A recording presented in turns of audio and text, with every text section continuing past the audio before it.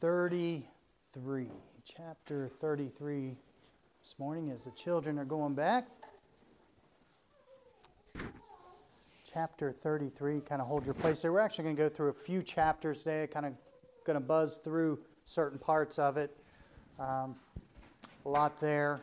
But as we continue in our journey with the Hebrews through the wilderness here, last week we saw where the Hebrews sinned a great sin. They made a molten calf to worship after just 40 days prior being told by God expressly not to make idols of gold and silver. 40 days. And that's what they end up doing.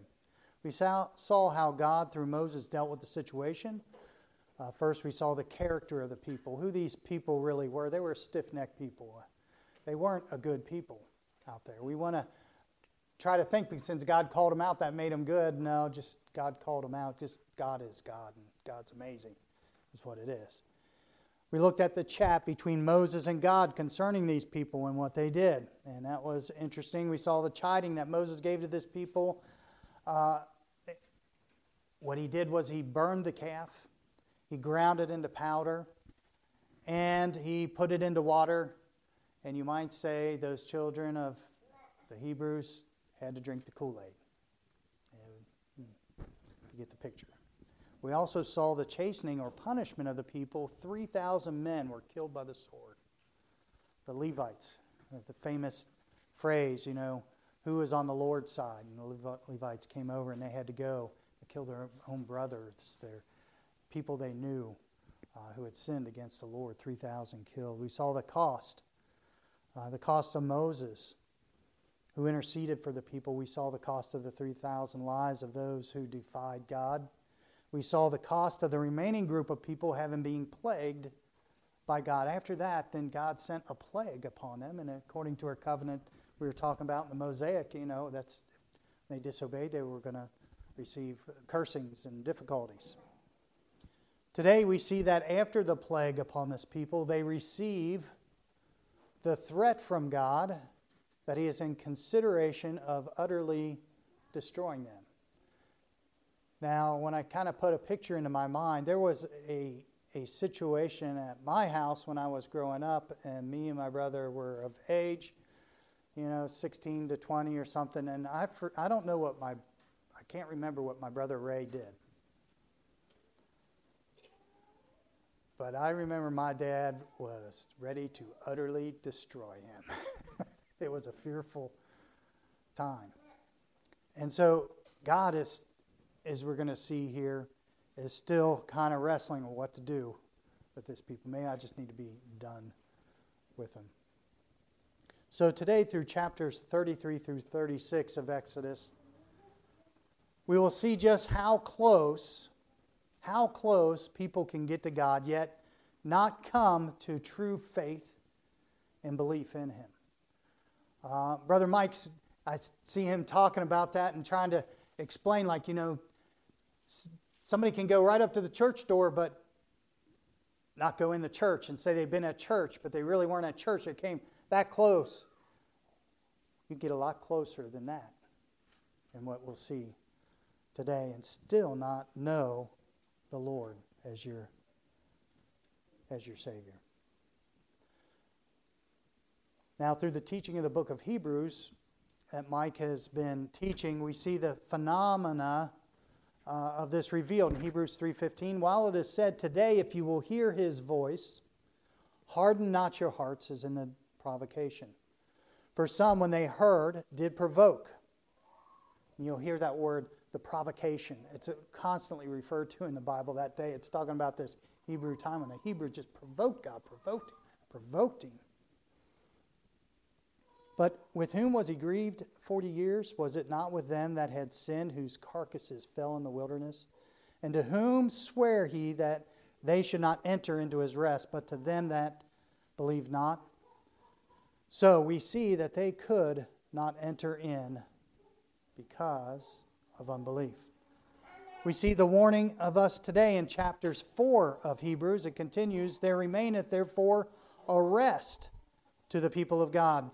For he that is entered into his rest, he also hath ceased from his own works as God did from his. It says, let us labor therefore to enter into that rest, lest any man fall after the same example of unbelief. So I'm going to entitle the message, So Close, but Yet So Far. So close, but yet so far. Let's pray. Father, this is just the message. There's many messages that could come out of this portion of Scriptures, but this is the one that you laid on my heart this morning. It should not be a message to introduce doubt into a true believer, but rather it ought to bring a warming truth and confidence by the Holy Spirit of God of what a great salvation we have and what really salvation is. But in truth also I pray that it would strike the heart of those who have a salvation by works, trying to merit God's favor, and open their eyes to the true salvation only found in Christ. And that today they'll fall before their Savior, give themselves wholly to Him for their salvation and for lordship of their life.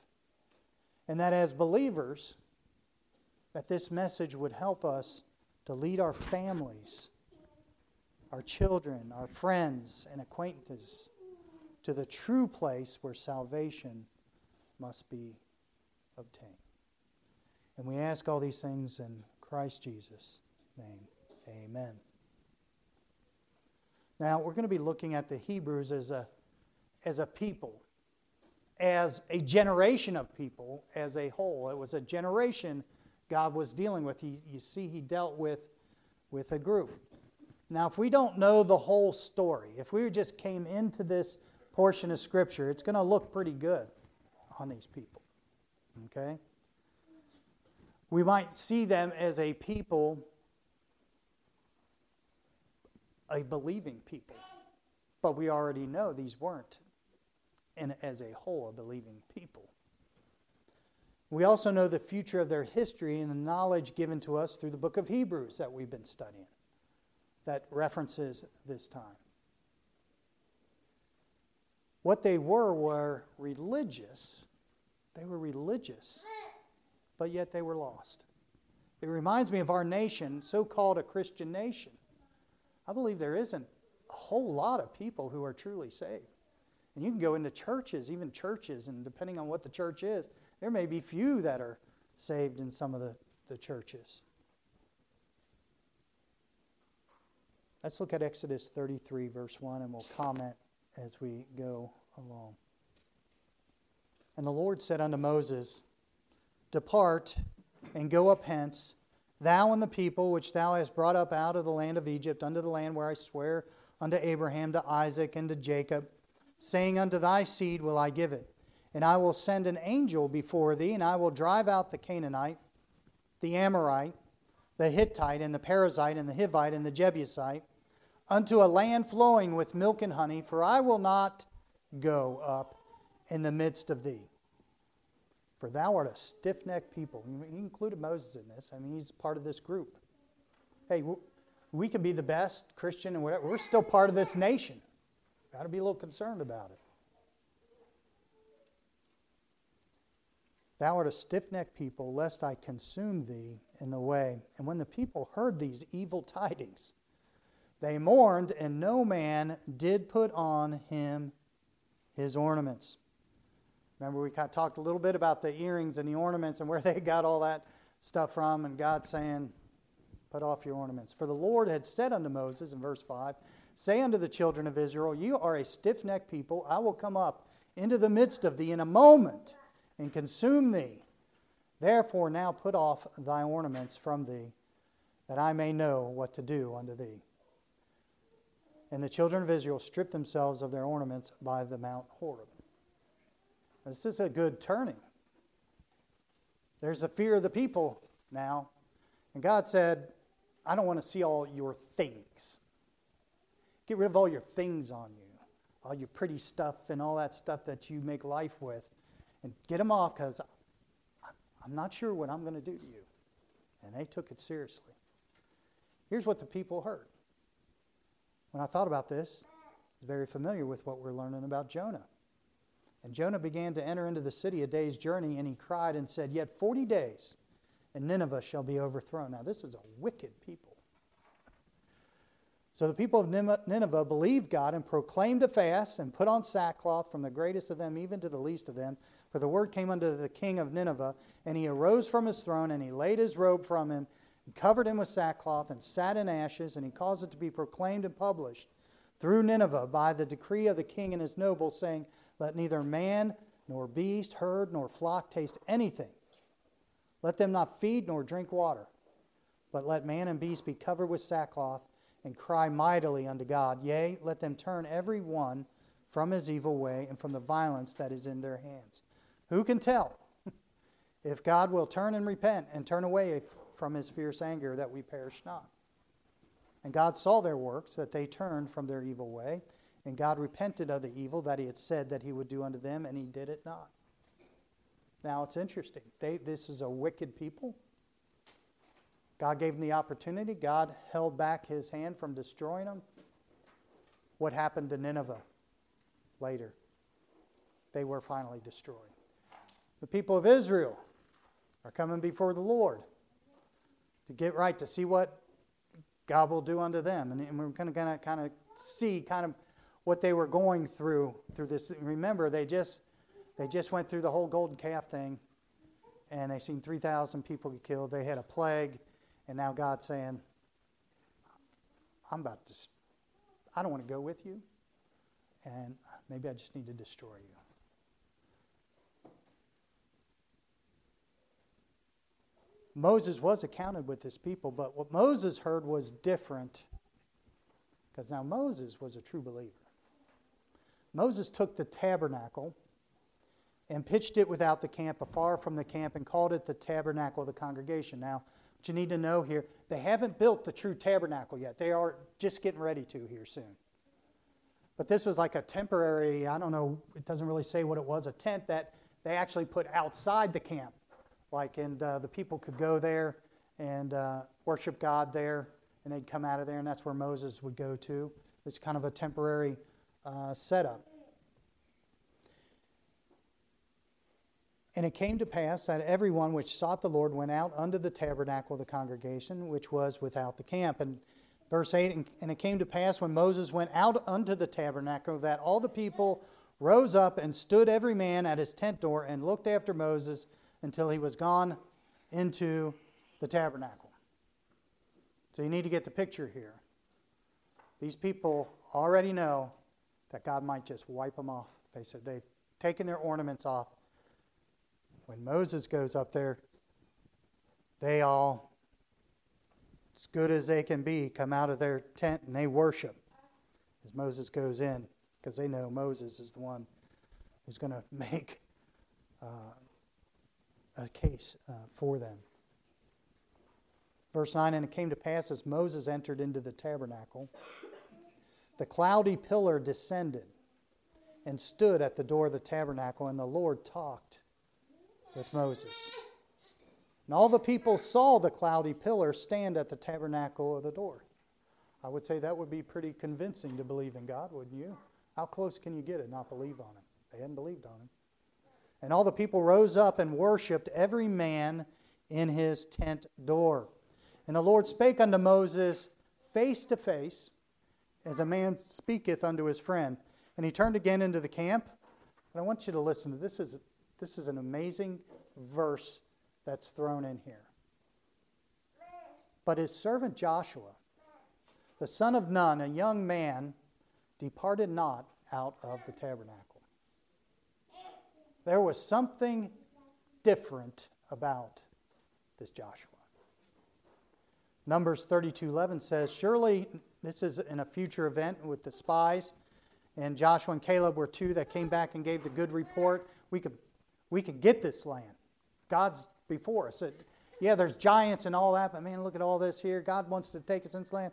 But the others discouraged the people, the other 10.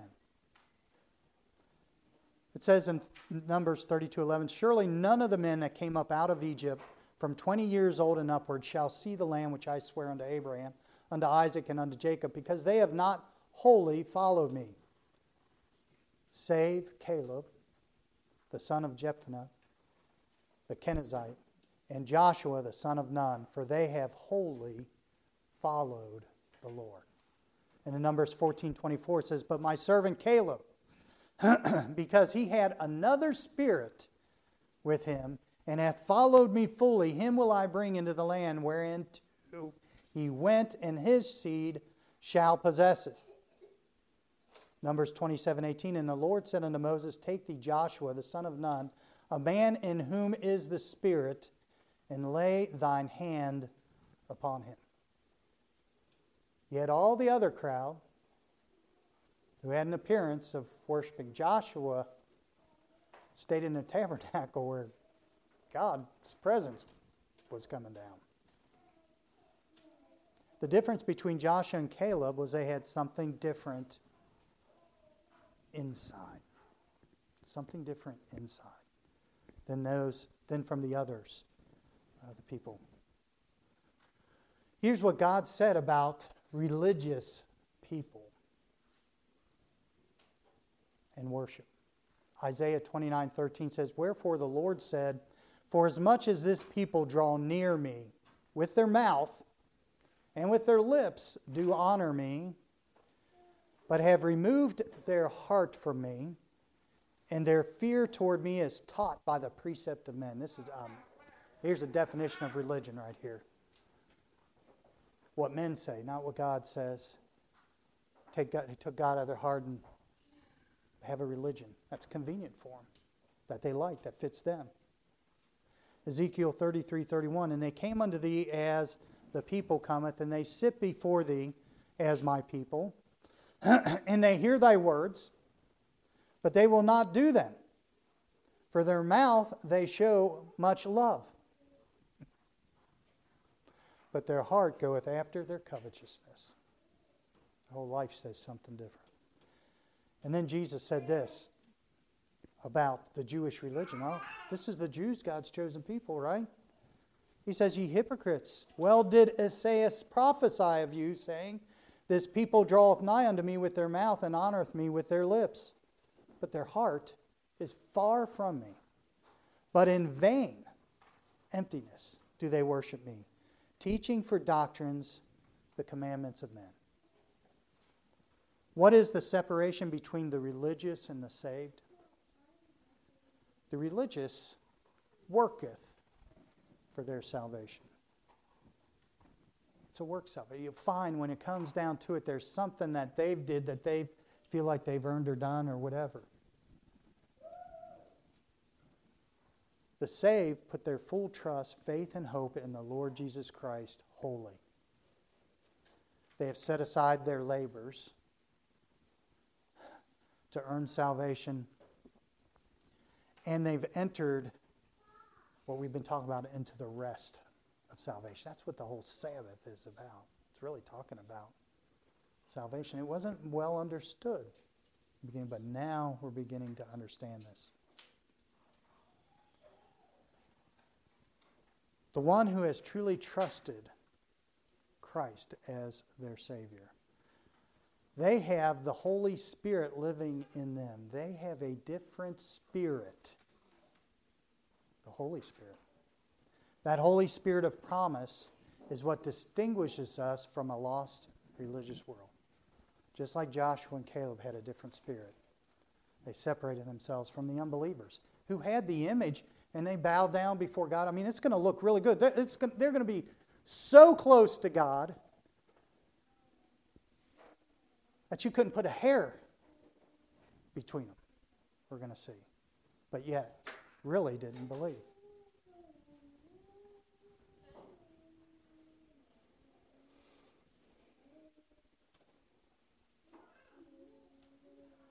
Continuing in our text, verse 12, and Moses said unto the Lord, see, thou sayest unto me, bring up this people, and thou hast not let me know whom thou wilt send with me. Yet thou hast said, I know thee by name, and thou hast also found grace in my sight. This is an interesting portion of Scripture. Moses has some straight up conversations with God. Now, let me tell you something. This is the only God in the world that's approachable. All the other gods you'll find in there, they're not approachable gods. They are here and you are there. But you have to approach God correctly. And you got to be careful. Moses uses this, I know thee by name and thou hast found grace in my sight. Now perhaps what Moses was pressing on God was referring to him by name and finding grace in his sight. Why would he think that God would pay attention to his request? Well, I just thought of these verses prior that I'm sure Moses knew about because Moses wrote these books. Genesis 6:5, and God saw the wickedness of man and was great in the earth, and that every imagination of the thoughts of his heart was only evil continually. It had repented the Lord that he had made man on earth, and it grieved him at his heart. Isn't that the position God was right in with these people? And really, Noah was a part of that people of that generation. And the Lord said, I will destroy man whom I have created from the face of the earth, both man and beast, and the creeping thing, and the fowls of the air, for it repenteth me that I have made them. But then it says this, and I think this is what Moses was challenging God with. But Noah found grace in the eyes of the Lord.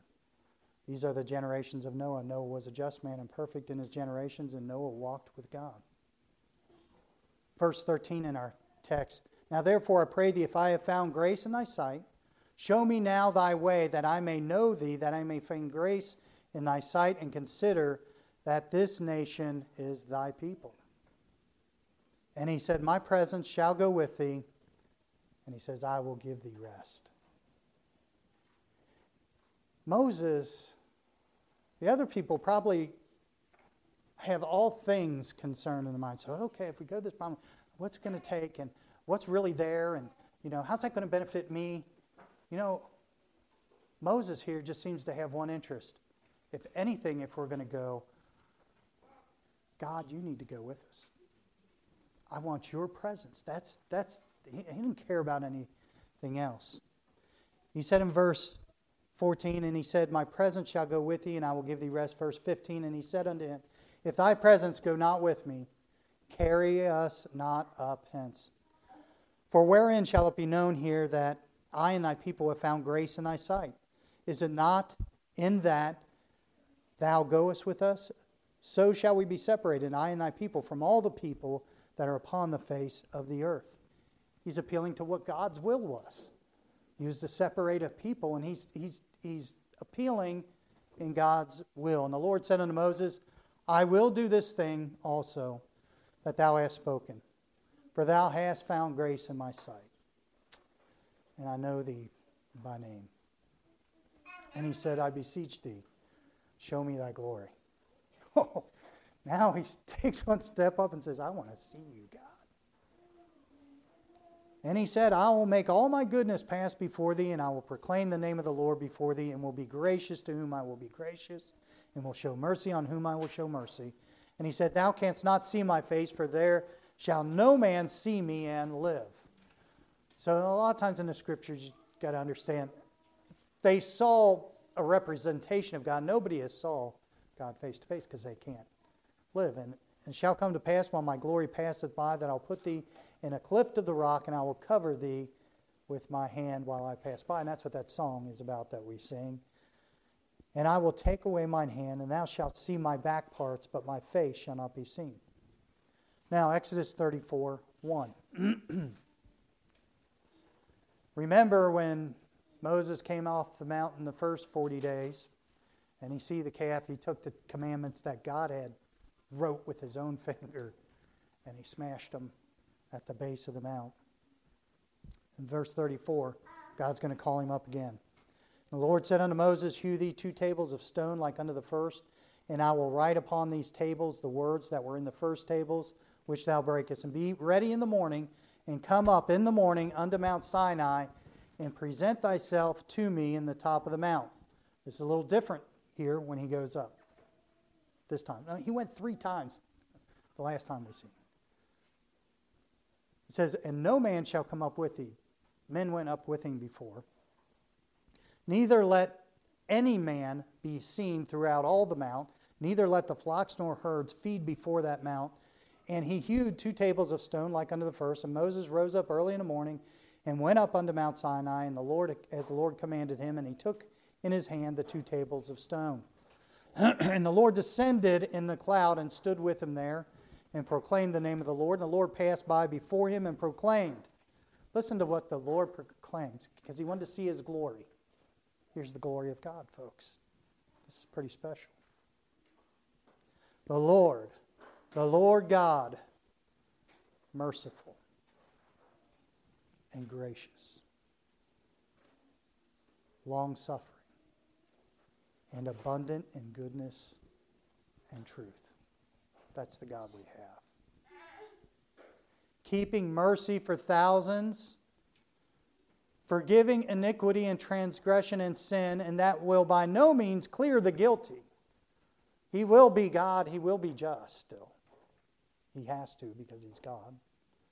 Visiting the iniquity of the fathers upon the children, and upon the children's children unto the 3rd and to the 4th generations. And Moses made haste and bowed his head toward the earth and worshipped. And he said, If now I found grace in thy sight, O Lord, let my Lord, I pray thee, go among us, for it is a stiff-necked people, and pardon our iniquity and our sin, and take us for thine inheritance. And he said, Behold, I make a covenant.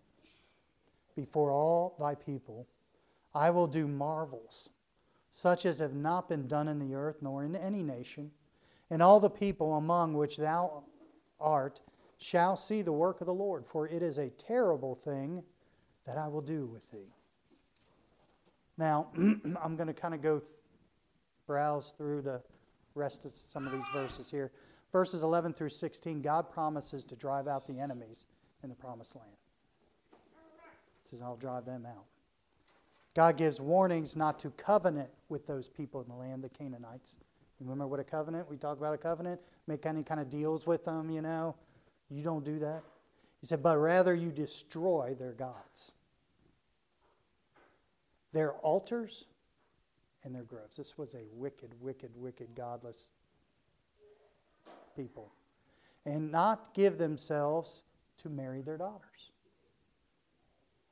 Because he knew, you marry the daughters have a lot of influence, and then they influence, and next thing you know, what are they going to do? They're going to worship those gods. And he states that he is a jealous God. God is jealous over us. This is kind of cool. I mean, he loves us so much that he's so jealous over us. He just doesn't want us getting into the things of the world and loving things other than him. He wants to be our all in all. And then in verse 17 he says this, Thou shalt make thee no molten gods. Now, I don't know about you, but I'm thinking they just got through that. They were told that before they did it. They seen what happened. And now it's just 40 days later, and he has to repeat this again? 2 Kings 10:29. Howbeit, from the sins of Jeroboam, the son of Nebat, who made Israel to sin, this was the people of God, Jehu departed not from after them, to wit, the golden calves that were in Bethel and that were in Dan. Jeroboam, when the kingdom split, Jeroboam, what does he do? He takes anybody in it, whoever can be priests, and he sets up 2 golden calves to worship in 2 different places. How close can you get? Still not believe in God? Obviously pretty close. Verses 18 through 27, he tells Moses what feasts are to be observed and when they are to be observed and how they are to be observed. And then verse 28, we'll catch up there. And he was there with the Lord 40 days and 40 nights. He did neither eat bread nor drink water, and he wrote upon the tables of the words of the covenant, the 10 Commandments. And it appears to me, like as I read this wording, that it was Moses now, who wrote those. And it came to pass when Moses came down from Mount Sinai with the 2 tables of testimony in Moses' hand, when he came down from the mount, that Moses wist not that the skin of his face shone while he talked with him. Can you imagine that? I don't know how to imagine it, but like your face would glow It was spooky to these people. And when Aaron and the children of Israel saw Moses, behold, the skin of his face shone, that they were afraid to come nigh. And that's probably looked like a horror movie, probably, we see. But it was because, and he didn't even realize, because he was with God. He was up there 40 days and 40 nights, no food, no water. He was supernaturally taken care of. The Hebrews saw Moses' face glow. Wouldn't that cause you to believe? How close can you get to God and yet not believe? Exodus 35:1. Moses gathered all the congregation of the children of Israel together and said unto them, These are the words which the Lord hath commanded that ye should do them. 6 days shall work be done, but on the seventh day there shall be to you an holy day, a Sabbath of rest to the Lord. Whosoever doeth work therein shall be put to death. Ye shall kindle no fire throughout your habitations upon the Sabbath day. And then we see in here that a building project is about to be started. The tabernacle is to be built by the very blueprints given by God.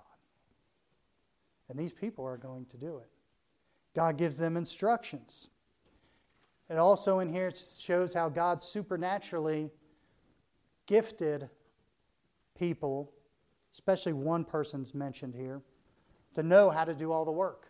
Like, it'd be like me or you trying to do a sculpture on Mount Rushmore. Like, we have no ability, but then God puts this ability in them supernaturally to be able to go do this amazing work. And it wasn't just, as men, we think of the building and stuff like that, but there's curtains and weavings and different stuff that they all knew how to do. And Moses said unto the children of Israel, See, the Lord hath called by name Bezaleel, the son of Uri, the son of Hur. You've heard of him, of the tribe of Judah. Now, I'm going to stop off here a little bit.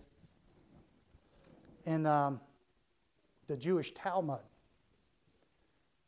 which is kind of like a historic and commentaries on the Word of God. It's not scriptural, but it's more like historical. They actually have in their writings, when we talked about when Aaron made the calf, we thought they'd been destroyed, that they said that Hur, which Hur was, Hur and Aaron were big people that God set aside for the people. It says in the Talmud that they killed Hur. And they were getting ready to kill Aaron. And Aaron just had to submit, which kind of, in one sense, makes some sense. Otherwise, I don't know why Aaron would have been kept alive in that. So God fills these men supernaturally. The people give from their heart. It says, and they spake unto Moses, saying, The people bring much more than enough for the service of the work. These guys are building, and there's too much coming in, which the Lord commanded to make. And Moses gave commandment, and they caused it to be proclaimed throughout the camp, saying, Let neither man nor woman make any more work for the offering of the sanctuary. So the people were restrained from bringing. For the stuff they had was sufficient for all the work to make, and too much. One of the greatest building projects of God that would be in biblical times would be this tabernacle. And these people put their heart into it. They are actually building a replica of the true tabernacle in heaven one day, the true one, where Jesus Christ will place his own blood on the altar. And they're building their replica of this. How close can you get to God and be so far away? They were completely unbelievers. You got people, you can build. I mean, we have a building project and we can all just give. And, and if it's of us, what we need to give is what God tells us to give. And be glad in that. These people gave, they were just giving. They were just in the moment. And doesn't the Bible say it's better to obey than sacrifice? They couldn't hear it. There's lots of people building amazing structures, and look what we've done and the beauty of this. God does nowhere near that place. And people think they're great Christians. So close, doing all these things, but yet far, far away from God. So how close can you get to God and yet be a million miles away? Very, very, very close. God doesn't want us to miss that. It's not in anything we do. It's all of what He did for us. And then finally, what it says is we can finally stop from our works. We have a weekend. We know what that feels like. We understand. God's given us that understanding. We all go for Friday. Well, except for Tim. He has weird days. I don't know. But, that Friday. It's done. It's Friday. Because we got the week we can rest. That feeling. God is saying, you try to serve, you do all these things, you try all in yourself, all of your works, and trying to be what I need to be. People could go to foreign countries. They can go down to the poor people and help them and do all these works and try to earn it. They need to realize that Jesus Christ is the one and the only. He paid it all. And when you realize that, you step into His rest. Forever, ever saved. You can't go back. You won't want to go back. That's where Joshua and Caleb and Moses were. The rest of the people all around them. A glowing face. Smoke out of the mountain. The pillar of cloud over the tent. God speaking directly. They heard His words. And yet, they didn't believe. Heads bowed and eyes closed.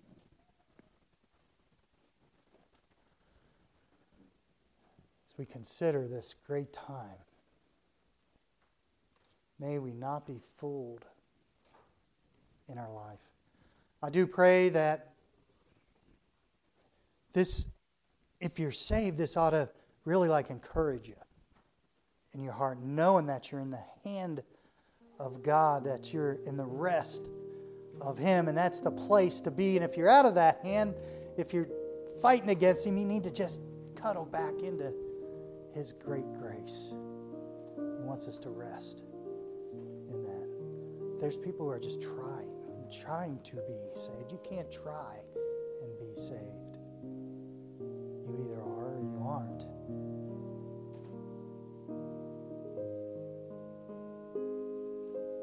But think about this too, as we think about our families, our parents, our brothers and sisters, our own children, our acquaintances that we meet on our jobs.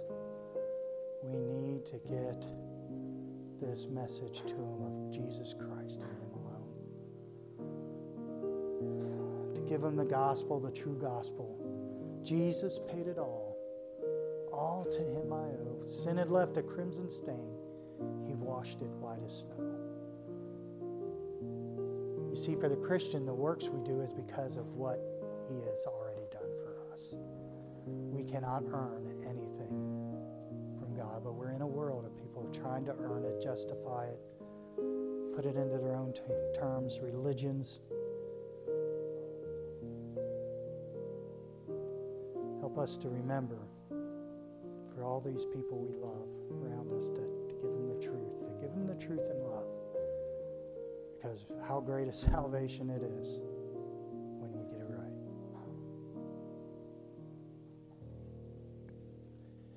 Amen. Thanks for your attention. Hope you have a good Lord's Day today. Let's pray. Father, thank you again for your word and just what we see in it and what we can draw from it and learn from it. And we need the truth so badly. We're a tendency to take into lies. That's just our nature. This world, and we know we're seeing the lies and people buying them. What a shame. May we love them enough to tell the truth and to get the gospel to them. For we ask it in Jesus' name. Amen.